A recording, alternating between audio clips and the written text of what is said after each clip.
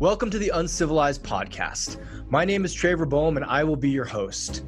Every week or so, I try to get myself a fascinating human on the mic for you, someone who looks at the civilized world just like you do and says no thank you. Someone who wants to break some rules, to lead, and to bring their unique vision into the world. Someone for whom the status quo simply will not do. I hope you enjoy these conversations as much as I do.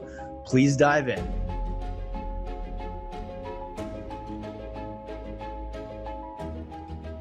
Hey folks, welcome back to the Uncivilized Podcast. This is Trevor Boehm, your host. I am chiming in from semi-frigid Colorado, back from Costa Rica. God, it's so beautiful down there. I love living in the jungle. Hope you guys appreciated getting some podcasts outdoors with birds and water and monkeys and all the good things that we got to experience down there. I am recording this in a beanie, a sweatshirt, a jacket, some wool socks, and long underwear. I'm recording the intro for an episode I shot down there. People ask me from time to time, where do you find your guests? And today's guest, like I imagine happens to him all the time, a fair amount of time, I met his dog. His dog, Samia, actually let herself into our house down in Costa Rica, walked around like she owned the place, walked out. And then I met Zark, today's guest, and he's a really interesting dude. This is a guy, I'm sure you guys know this like cliche story.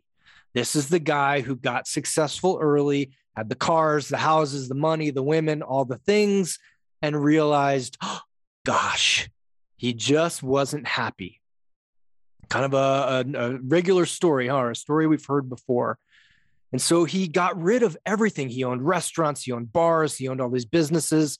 He sold them all, went on a bit of a spiritual journey, and now is teaching other entrepreneurs and other powerful men how to experience satisfaction on the inside, no matter what's presenting itself on the outside. And so I know this is going to be valuable to you on a number of different levels. Like, this is a guy who didn't grow up surrounded by entrepreneurs or surrounded by business people. But yet he was very, very successful at what he did, very successful in arenas that he knew nothing about. And then also had the courage to walk away from all of that success and now pursue something completely different. So get out a pen and paper for this one. He's going to drop some really important gems. And I know this is going to help you, whether you're a man, whether you're a woman, whether you're in transition, whether you're not in transition, whether you're thinking about starting something really cool, whether you've just started a venture and are realizing like, holy shit, this is harder than I thought. It's all going to be good. I also want to give you some insight into a course that I have coming up. One of the things that I am most excited about as a coach and a teacher and someone who works with both men and women is my Kill the Nice Guy course. This is a 6-week course that makes guys take a good, hard look at all the things that they're doing and not doing in order to please women, in order to please their parents, in order to please somebody other than themselves. This course has radically transformed so many men's lives. And truthfully, other than a tiny bit of marketing here, has outsold every other course that I have already. And it's only been out for a couple months. So if you were interested, if you feel like a nice guy or you know a nice guy, please check out manuncivilized.com/Kill the Nice Guy. Go. All right. Without further ado, it is my absolute pleasure to introduce Zark Fatah. Enjoy. Zark Fatah, welcome to the Uncivilized Podcast. I would say I've been looking forward to this for months, but we recently met. As I said in the intro, I actually met your dog first here in Nosara. Tell me a little bit, or for people who don't know you, let's actually, even before we dive into you, tell me about getting Samia. Tell me about getting your dog. Yeah, so most people look at my dog and they're like, what the hell is this thing doing down here? So just to give a bit of context to that, my dog is a Siberian Samoyed, meant for much colder climates. You know, she's got a double fur coat. She's this one big fluffy white ball of love. Now, what the version of her you're seeing is the version that's chopped down. Gotcha. You know, so she's got a very short cut because despite being a dog that loves to play in stone ice, she actually also loves to go to the ocean. So When I got Samia, I did not know I'd be moving to a tropical country. So she's a bit of an oddball down here, which also makes her kind of a celebrity, which also helps people identify who I am. So there's so many times I meet people, they're like, oh, yeah. You're the guy with the fluffy white dog. You'd be like, yeah, that's me. That's my dog. Yeah. So that's how Sammy came to be a jungle bear. Gotcha. I would say, I know you because she let herself into our house and just cruised around and was like, oh, there's a white dog here. And then seen her propped on the front of your ATV, looking quite queenly. She's not shy. Yeah. She's not shy. Yeah. So one of the main reasons I wanted to bring you in, brother, was you have an interesting story of transition and a story of successful transition. Would you mind giving the listeners a bit of your backstory? So before you became this iteration of yourself. Yeah, sure. So high school dropout, got kicked out of 3 high schools at 17. Grew up in a part of Toronto called Scarborough, which is, I'd say, low to middle income housing. Parents got separated. Banks took our house. I was out and working from a young age. So I got involved in nightlife at 18. And just found my calling. I went from being a dancer to a bartender to a promoter to a manager to saving my money to open my first restaurant in 2003. I opened a Japanese fusion restaurant called Blowfish, which is similar to kind of like a Nobu, let's say. Gotcha. And from Blowfish, I opened up my first nightclub with my business. Did you say you opened your first restaurant at 18? No, 2003. Oh, okay. Yeah, 2003. Okay. At that time, I was probably, I think, 27 years old. Okay. Yeah, no, but I got into nightlife at 18. Gotcha. Yeah, gotcha. So opened my restaurant 2003. Then we opened a club 2004. And then it was just a series of businesses one after the other. So thankfully, my partner, Ralph, and I, we did really well in the Toronto nightlife scene. We opened up restaurants, nightclubs. We opened a spa, hair salon, music festivals. Wow. We even launched a health supplement. And yeah, it was a very lucrative, successful, exciting time in my life where, created 12 companies over 15 years. Holy shit. Traveled to 50 countries, dated beautiful women, drove exotic cars, hung out with celebrities. Right. It was like I was living life for many, many, many, many years. And then I turned 40. And I was like, oh shit. And, looking around at 40, when you're in your 20s, 30s, it's like 40 is so far away. And then all of a sudden one day you wake up and you're 40, like, wow, okay. And I did an evaluation, like, where am I at right now? And, by 40, I thought I'd be married with kids. I thought I'd be out of nightlife and doing something more fulfilling. And I thought I would be well on my way to financial freedom. Truth is, I was lonely and felt like I was dating the same woman in a different body. Yeah. I was repeating relationships, repeating patterns and wondering why I haven't found my divine partner. I was feeling stuck, didn't love my job anymore. And then it got to a point where it's like I dreaded going to the club or going to the restaurant. And at that time, both businesses, most of my businesses at that time were not doing well. So my complacency and need to travel and jet set around was now taking a toll on my business.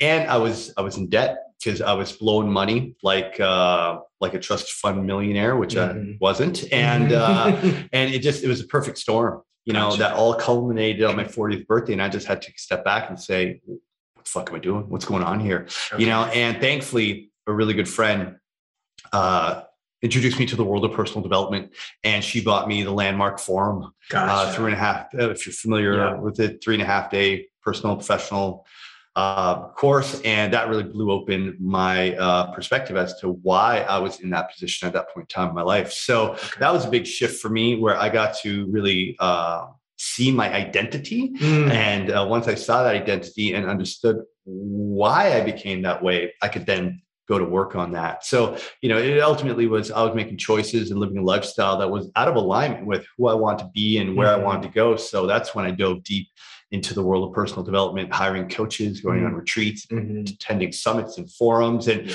just surrounding myself by really, really smart people who were on the other side of my journey.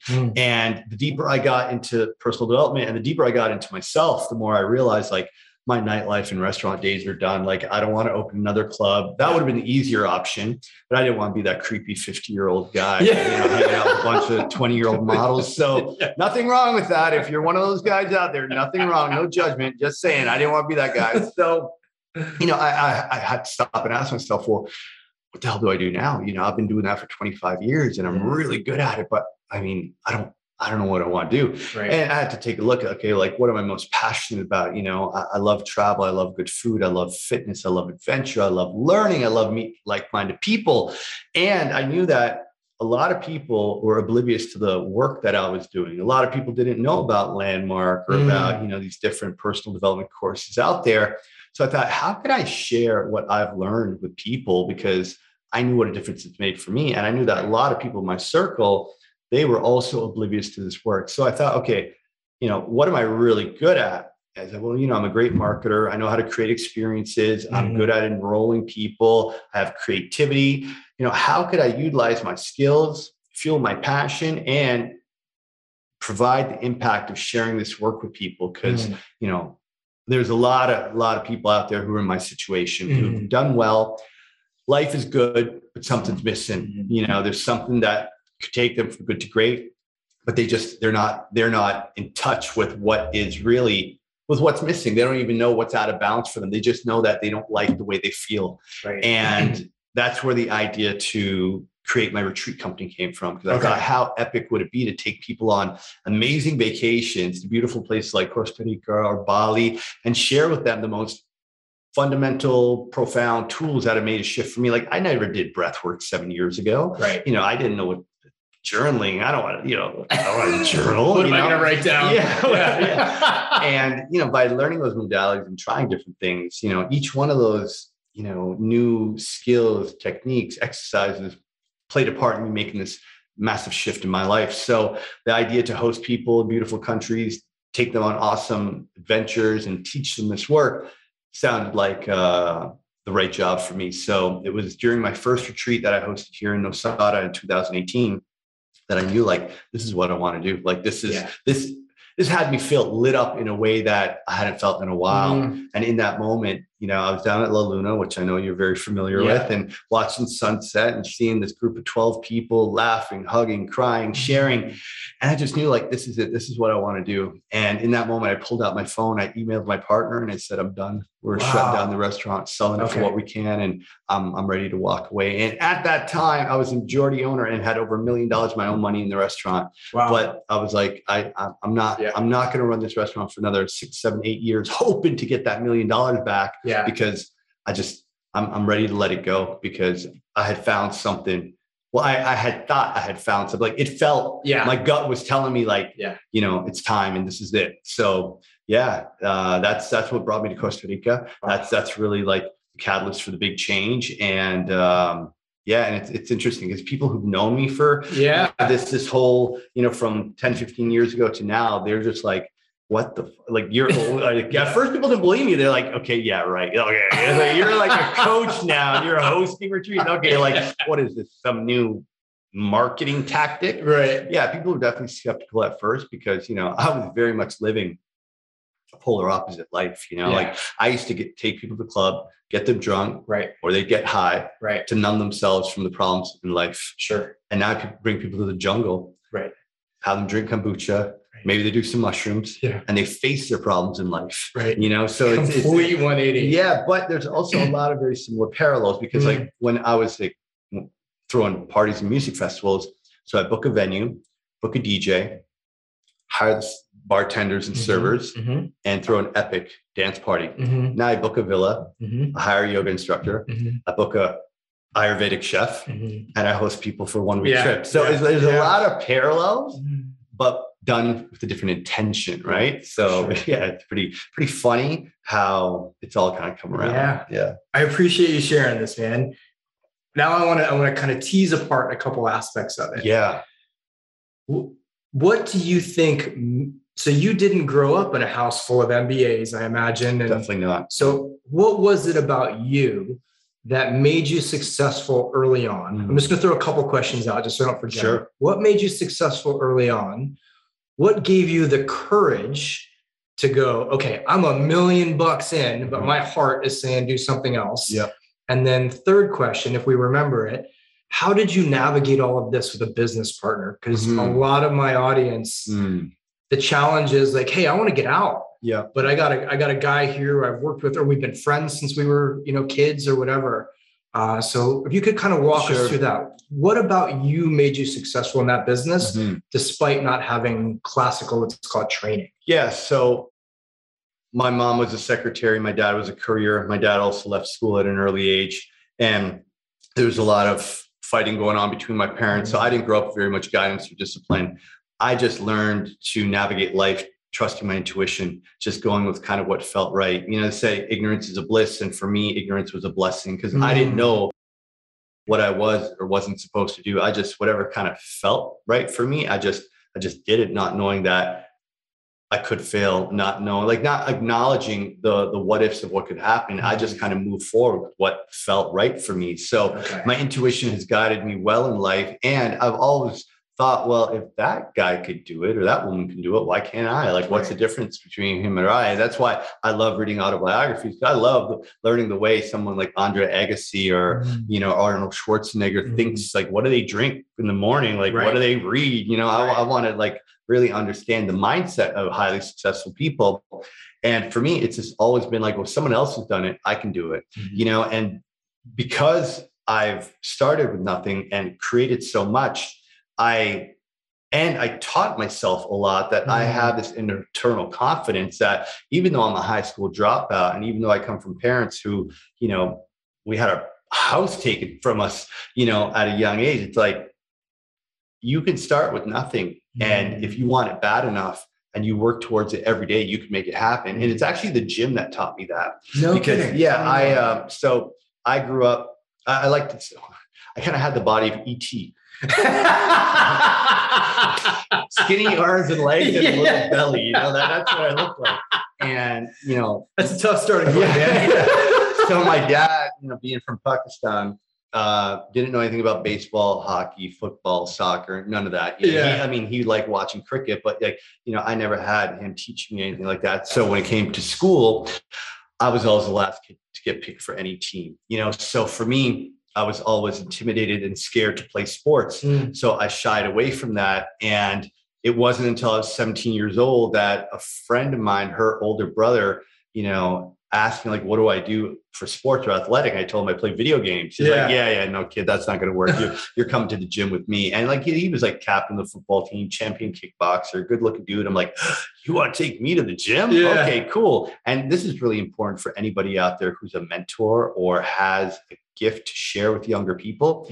That guy taking me to the gym 3 times changed the trajectory of my life. Okay. He took me to the gym where I normally would have felt intimidated. I never would have walked in there. He taught me what a bench press is. He taught me curls, and just that little bit of guidance gave me the confidence to step in there. And because I had never done any sports and I had never really built up my confidence in that way, the fact that, okay, now I'm in the gym and now this is up to me. Nobody has to pick me for this. It's me versus me. And I choose whether or not I want to do this. I don't need someone to select me. So, you know, I dove into the gym. I was training every day, you know, partly because I didn't want to disappoint Chris Shaw and I also wanted to like be like him. And, you know, day after day, week after week, month after month, you know, you put the reps in, you do the work, even when no one's watching, when no one's counting, you know, and one day you look in the mirror and you see a different you. And that's what happened. 3-4 months into training, like I started to have little pecs and a little bit of arms. I was like, damn, this is working. This is working. And what it taught me is like, do the work, even when it doesn't matter to no one. You just keep in the work and day out, and you will see the results. And that transformation of my body transformed my confidence. It transformed my ability to believe in myself. And then I brought that discipline and commitment into everything I did, knowing that I changed my body because I said so. And, you know, the gym really was what kept me from really becoming a big drinker, you know, working nightlife. I didn't go to after parties. I wasn't getting high on blow or fucking around like that, because like I knew I want to get up in the morning, go for a run.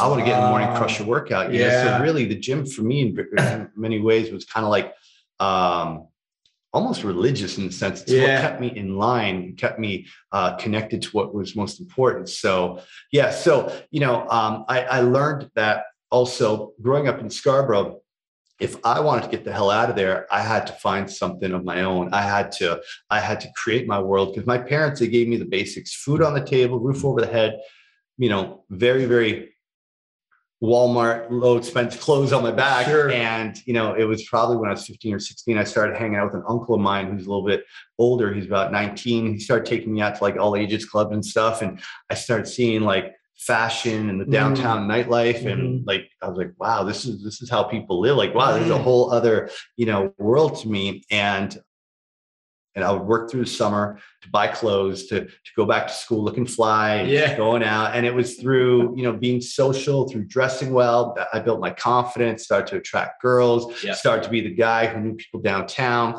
So nightlife really helped me develop my persona. So I learned that I'm in control of my life. I put in the work and I can create whatever version of me that I want, and that it's all out there. It's all possible. You just got to decide that you want it and that you're, you know, courageous enough to step into it. So I had that self-confidence at a young age because I saw that it was possible. Now, of course, I had my insecurities and there's layers of a lot of course stuff there. But yeah, that's really what had me kind of step out. And because I was curious and I didn't doubt myself, I was also open to exploring all kinds of different opportunities. So for me, anything that's interesting, I pursue it, and I don't limit myself to any specific, you know, communities or any specific, you know, type of activities. I like to try it all to see what resonates.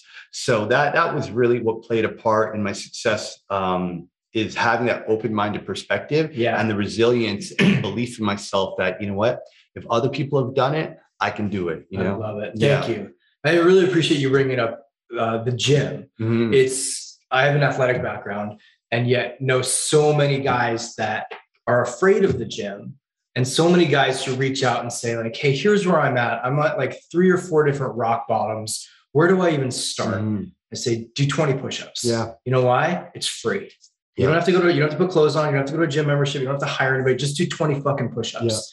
And if you do that, you will feel different. If you do that tomorrow, you'll feel it, and you keep adding. The moment you see that first shift in your body, it's like, I have agency. I can do something other than just be stuck in this lot in life. And you mentioned, was Arnold one of your mentors or one of your? Well, I mean, of course, every young guy growing up watching videos, you see Arnold and like, you know, he's got such an amazing life story. You know, and his autobiography is awesome. You know, so right on. Well, I appreciate you bringing that.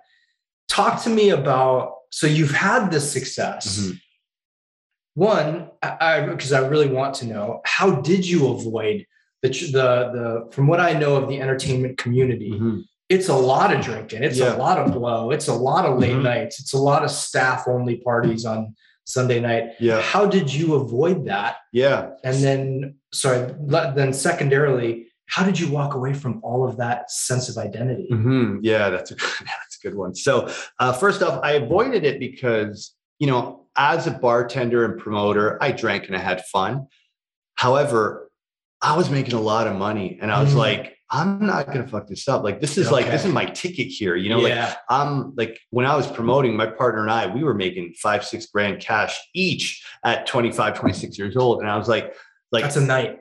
A week. I mean, we had some monster nights where we would make. But at that age, that's epic. Like this is going back in the early 2000s. You know, to be making that kind of money, especially cash. I just knew like, okay, I'm onto something good here, and composure, professionalism, and our ability to really provide a high level of customer service is what differentiated us from. I mean, at the time, there weren't a lot of nightlife promoters in Toronto, so my partner Ralph and I, we spent a lot of time in New York and LA and Miami. So we saw how the best in those industries or in those cities were doing it. So, you know, we brought a level of creativity and professionalism to nightlife that really made our events unique. And I knew like the party, the vibe, the money, the friends was enough for me. Like, I didn't need cocaine. I was high when I walked into work. It's like, holy shit, this is what I get to do for work. And I'm making thousands of dollars tonight. I'm not screwing this one up, you know? So it was just the success and the drive to create and continue success is what really kept me there. And also, like, I would go to Miami and get, you know, drunk. You know, I was never really into coke or anything like that. Like, I loved MDMA back in my rave days, but you know, you do some Molly and you're out commissioned for 2-3 days, you know? So for me, I go to Miami, get wasted, have fun. Yeah. But like I would do it when I don't got to worry about what's the count at the front door? Is the DJ playing good music? Are the VIPs being taken care of? Like I want to go and get drunk when I don't got nothing to worry about, you know? So I would save my trips when I was out of town. And, you know, the thing is, you never know who's watching you, right? And many, many years later, somebody would approach me and talk about a business idea. And he said, you know, we don't know each other, but I've been watching you for years. I've never seen you drunk. Wow. He's like, and the fact that you were doing what huge. you're doing for so many years, I've never seen you drunk. That tells me you're the kind of guy I want to do business with. Wow. You know, so you never know who's watching you, right? Yeah. So I created this identity being Zark, you know, so I used to go by Zark for many, many years. For those of you who might check out my social media, Zark was a name I took on because it was easier than Zark. You know, Zark sounded like Mark. It's easy to say, right? So I was Zark, the King Street club guy. You know, people used to even call me the King of King Street, which sounds very, I don't know, egotistical, but you know, and I used to, you know, like I said, fancy cars, super hot girls, penthouse. Like I lived that life, and you know, and my identity was, you know, thriving. It was like, and it made the little kid who didn't get accepted or was picked on and bullied, it made him feel a lot better about himself. I bet. However, you know, it was all very superficial. Now, I do have beautiful, amazing friends who supported me throughout that whole journey. Like, even though it's a very superficial lifestyle, I have some rock solid friends that have been with me from day one. Yeah. And I didn't get caught up because I knew that I know who my friends are when they call me Sunday morning, when there's no guest list for you, no dinner reservations, no after party. Like my friends are the ones who want to see me and spend time with me, not for the car I drive or the VIP access I can give them. So I always was, I would say, very grounded and clear on, this is a role I play. This is a job I do, a service I provide. And as a result, there's a profile attached to that. But that's part of who I am, but not what I'm really about. So I was clear on that distinction. However, did you know that back then? Were you conscious enough even at that age? I was, yeah. I did have a good understanding of it because it was just pretty obvious. Like I got treated like a celebrity everywhere I went. You know, like I mean, there was never a shortage of beautiful women available to me, and I got invited to all kinds of amazing parties and events around the world. You know, and I knew it was because, you know, we brought a certain element to whatever it was we did, right? And grateful for all of it. It was super fun. I have no regrets for any of that stuff because I got to live a rock star lifestyle without being a rock star. You know? I just wish I was making that rock star money, but you know. So the first time it really, really hit me when I made this shift, and I knew like, okay, I'm transitioning out of that. I was in Florida. Now, my restaurant Blowfish was very successful, very well known. It'd been around for 15 years. Like anyone who was in town came in there for dinner. So if I was traveling to LA or Miami, New York, you know, I met someone, oh, I've been to Toronto. I'm like, oh, cool. Did you ever dine at Blowfish? Oh, yeah, that restaurant was amazing, blah, blah, blah. Like, you know, I'm the owner, you know, and it was like my calling card of credibility. So I'm in Miami. I meet this woman. She's from Toronto, but living in Miami for 10 years.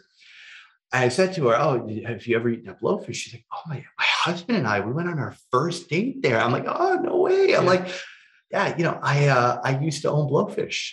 And also I'm like, I used to own Blowfish. Right. I'm like, I used to own Blowfish. Yeah. And it hit me like I was talking about someone who had passed away. Like it hit me like, I don't own Blowfish anymore. Yeah. And I had spent 1/3 of my life in that restaurant, right? Yeah. And that was a business that took me from being a nightclub promoter to a restaurateur. Right. And every club promoter wants to be a restaurateur because it's just, I don't know, it's just something cool and sexy about owning a restaurant, right?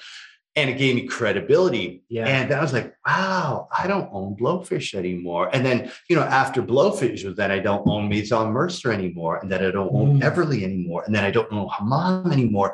And one by one, these pieces of my identity were disappearing. Yeah. They were no longer there. And there was a couple of years there when I transitioned out of that and I wasn't quite so established in what I'm doing now that I actually didn't like going back to Toronto because when I would go back, I didn't know where I fit anymore. Yeah. I didn't have that identity to hold on to. I was like, hey, well, I'm not the nightlife guy anymore. I'm kind of in my mind, I'm like the old washed up guy who doesn't really, matter anymore. And, I'm like doing this coaching thing, a retreat thing in Costa Rica, but that hasn't really taken off yet. Yeah. Like what, I was in this transitional stage, and part of me had a lot of resentment and regret over the choices I'd made because I wasn't in a good financial position when I first moved here. Sure. Thought about all the money I'd blown and some of the business mistakes I'd made. And it was the unraveling of that identity was painful.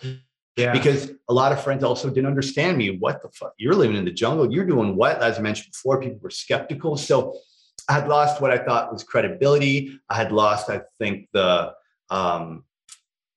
friendship of some people, because we didn't relate to each other anymore. As I made this shift, they didn't align anymore, and it was a tough transition, letting go of all of that, and at the same time trying to stay positive and focused on building the next thing, and just continuing to trust myself and say, like, no, you're on the right path. Yeah. You're doing what you need to. Right. You've been successful before. You've started with nothing. You can do that again. Yeah. The difference is when you're starting from nothing at 24 and you're starting from, I don't want to say nothing, but you're starting over again. It feels like at nothing. 44. It's a big difference. Yeah.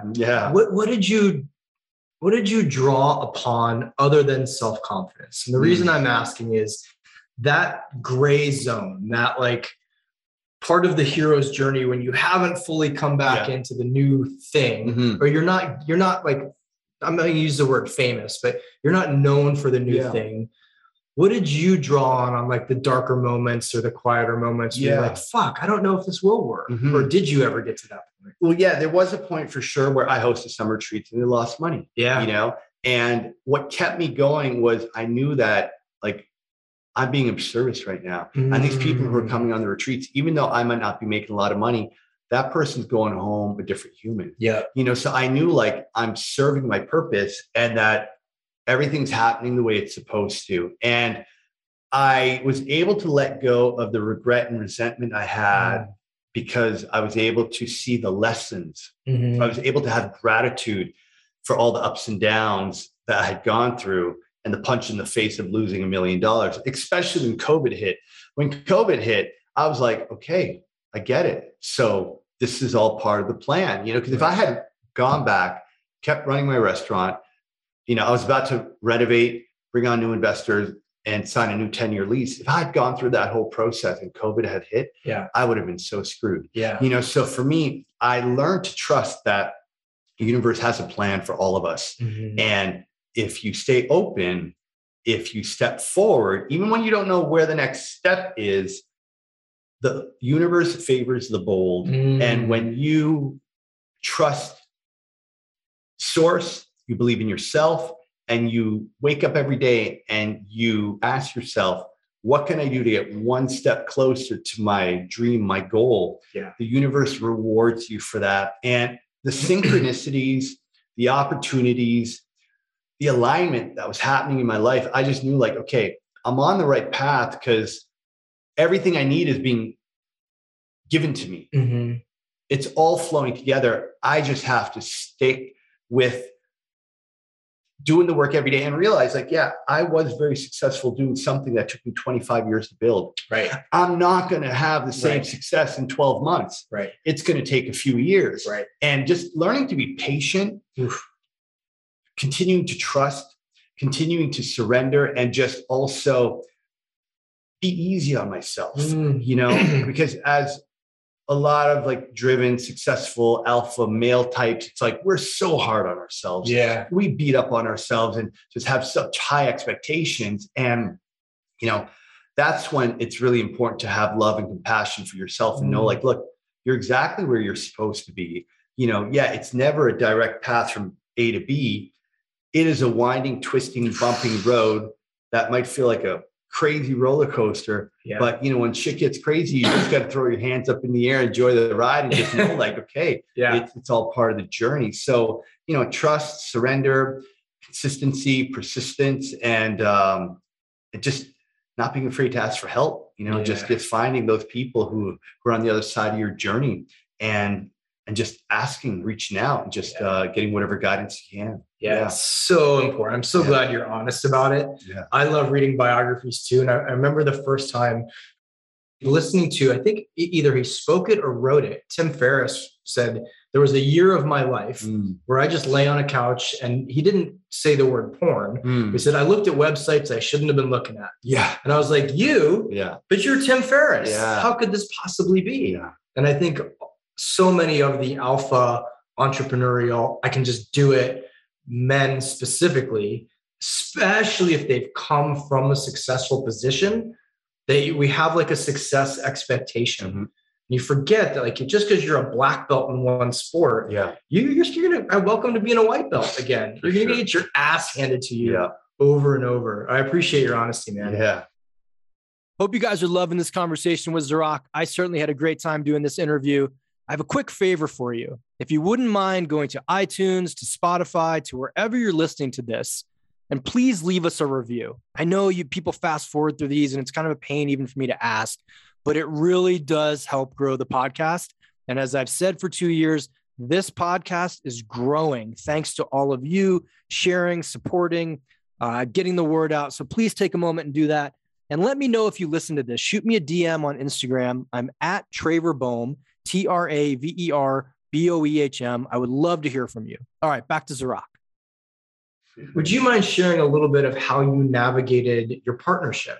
Yeah. I think that's a sticky one for a lot of people. For sure. Because, when you start thinking about closing down a business, or a business is losing money, and you're, one of the majority partners, investors, it sucks. When I closed Blowfish, one of my bartenders who had invested $50K into the project, I had to tell him, like, your investment's gone. My $1 million is gone, and there's no one person to blame here. This is just how it went down, and that's tough.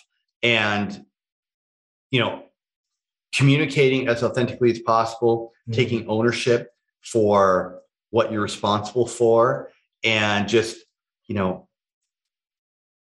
doing what you can to make things right.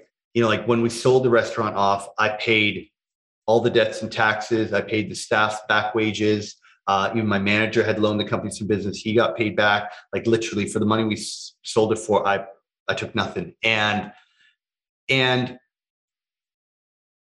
with my partners in the club, they had seen that I was already drifting away. They saw my heart wasn't into it anymore.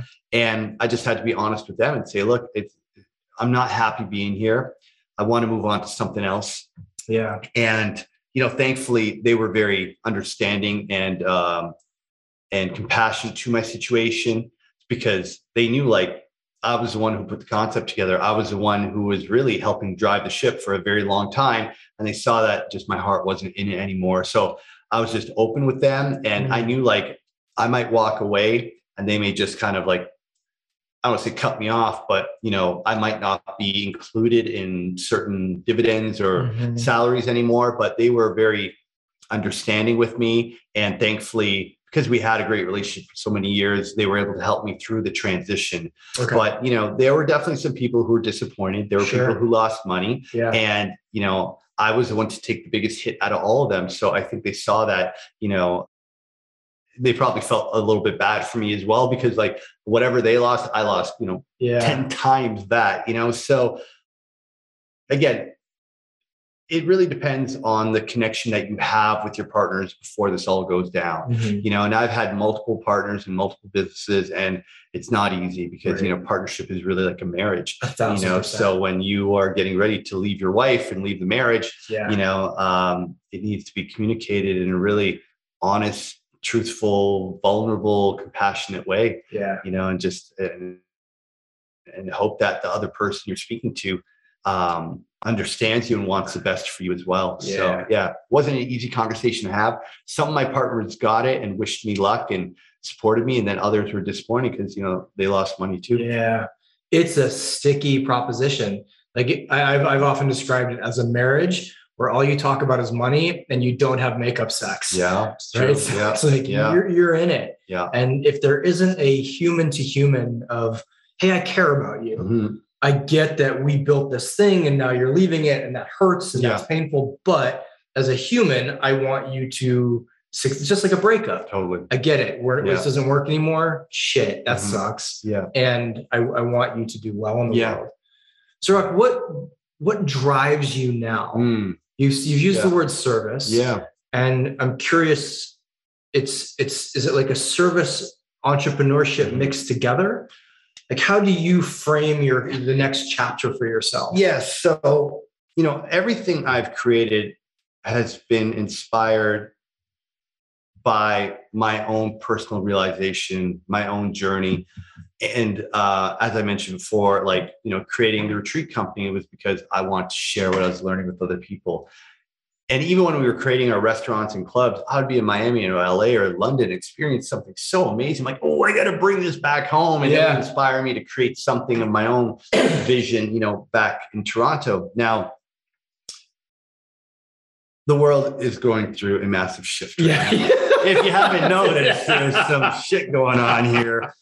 And I lived the first 40 years of my life pretty unconscious. Okay. I'd say I was always intuitive. I've always considered myself spiritual, but I lived without intention. Mm-hmm. I was just caught up in the matrix program of work hard, buy nice shit, look cool, bang hot chicks, and maybe one day I'll have a kid or something like that, That's your coming to consciousness. Maybe I'll make life. And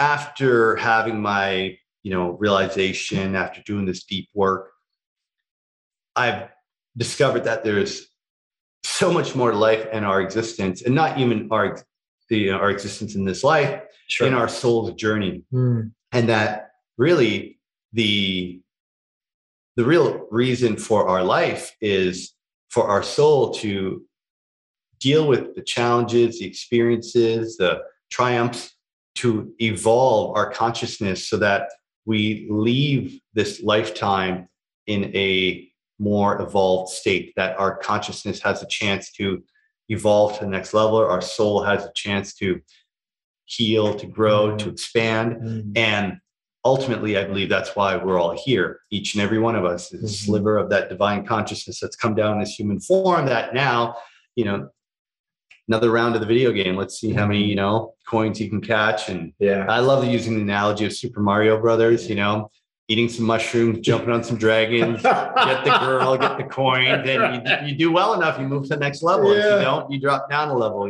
So you've just summed up consciousness pretty much in 25 seconds. Super Mario Brothers, man. Eat mushrooms, get coins, fight dragons, get the girl. There you go. All right, folks. Life Explained by Zark Fatah. Yeah. So we're going to name the podcast. And actually there's a funny meme I'll send you later. And it's the cops. Two cops are talking and Super Mario's sitting there in handcuffs. He's like, he's talking about coins and killing dragons and rescuing the girl. And now we found him a bunch of mushrooms in his pocket. And then it all made sense. I loved it when I saw that. So, in my own journey of realizing that, okay, and Eckhart Tolle explains this really well, that we fulfill our outer purpose. The cars, the job title, the house, the superficial accomplishments and possessions, whatever it is that we strive to achieve. We want to achieve our outer purpose to make ourselves feel better about who we don't think we are. And then you get the car, you get the wife, the husband, the cottage, the boat. And then you realize, okay, this stuff's all great, but I'm still feeling empty. I'm still feeling like something's missing. Right. And sometimes, unfortunately, it's when people get sick, they lose a partner, their company goes bankrupt, something life-altering happens to them, and they take a step back and they're like, whoa. The hell am I doing? Where am I putting my time and energy? Like, is this really important to me? Does this really matter? And that's why I think COVID is such a blessing. And the pandemic has really accelerated an awakening that I feel was already happening, was people had the time to step back and evaluate their lives and it's in those moments, like when I turned 40, that I said, okay, what am I doing? Is this really what my life is going to be about? Selling expensive vodka and sushi? Like, no, that's what my life's not about. I wasn't born to do that. Right. And when you start pursuing your inner purpose, which is true fulfillment, when it is making a difference, I believe humans innately, we all want to matter. We all want to feel like our 80, 90, 100 years on this planet is going to mean something. We start looking for deeper significance and start questioning our purpose. What is the meaning of our life? Right. And you start to do the work to uncover that.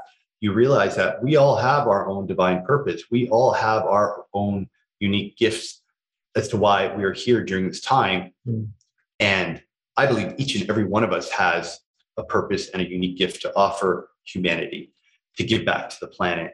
And it's until you get complete, it's until you get to a place where you heal your wounds.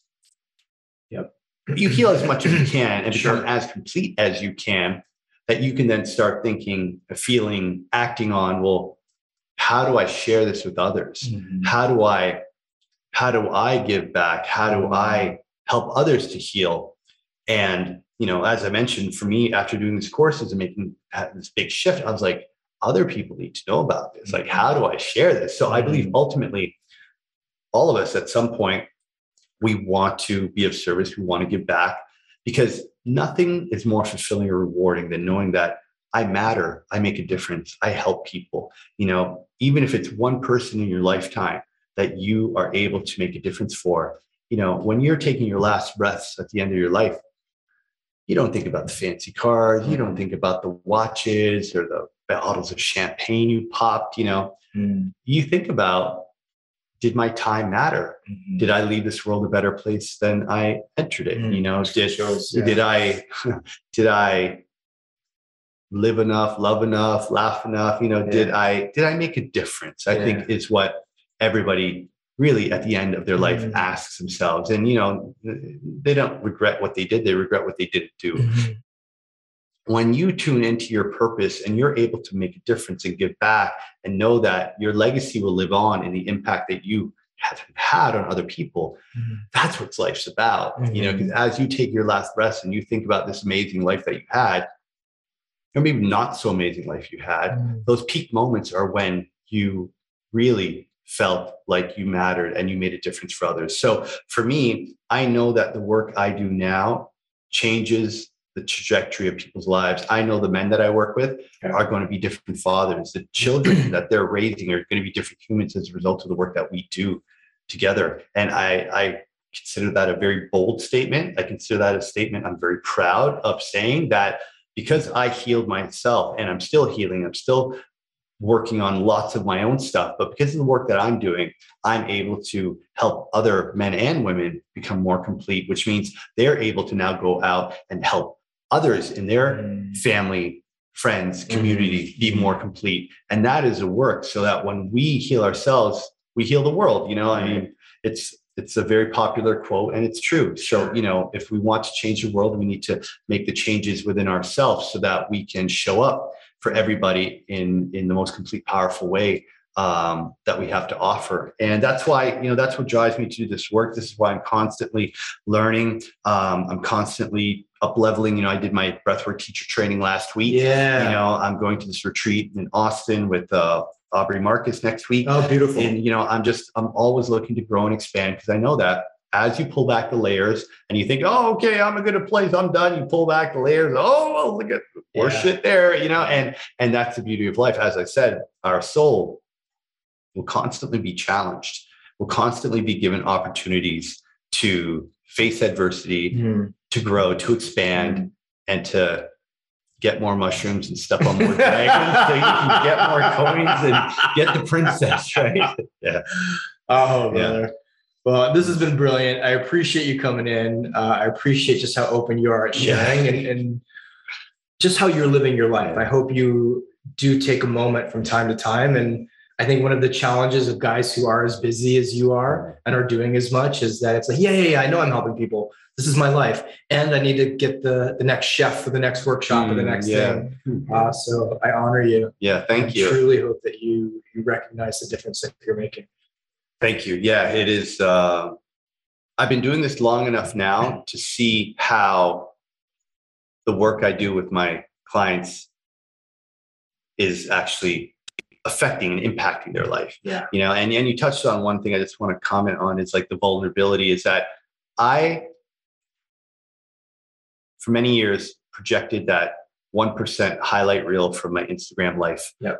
Showing everybody the fancy car I was driving, the private jet I was in, the VIP party. And that's what I want the world to believe. Yeah. What my life was about. And it wasn't until I realized that we have a responsibility, especially for those of you who might be listening that have an audience, community, or whatever, that when we can show up authentically, be vulnerable, let others know, like, yeah, I'm lost, I'm confused, I'm in debt, I'm broke, I'm sad, I'm struggling. When I was vocal about my struggles, I created a space where people felt comfortable to step in and share what they were going through as well. It's like in my vulnerability, it was giving others permission to step up and say the same.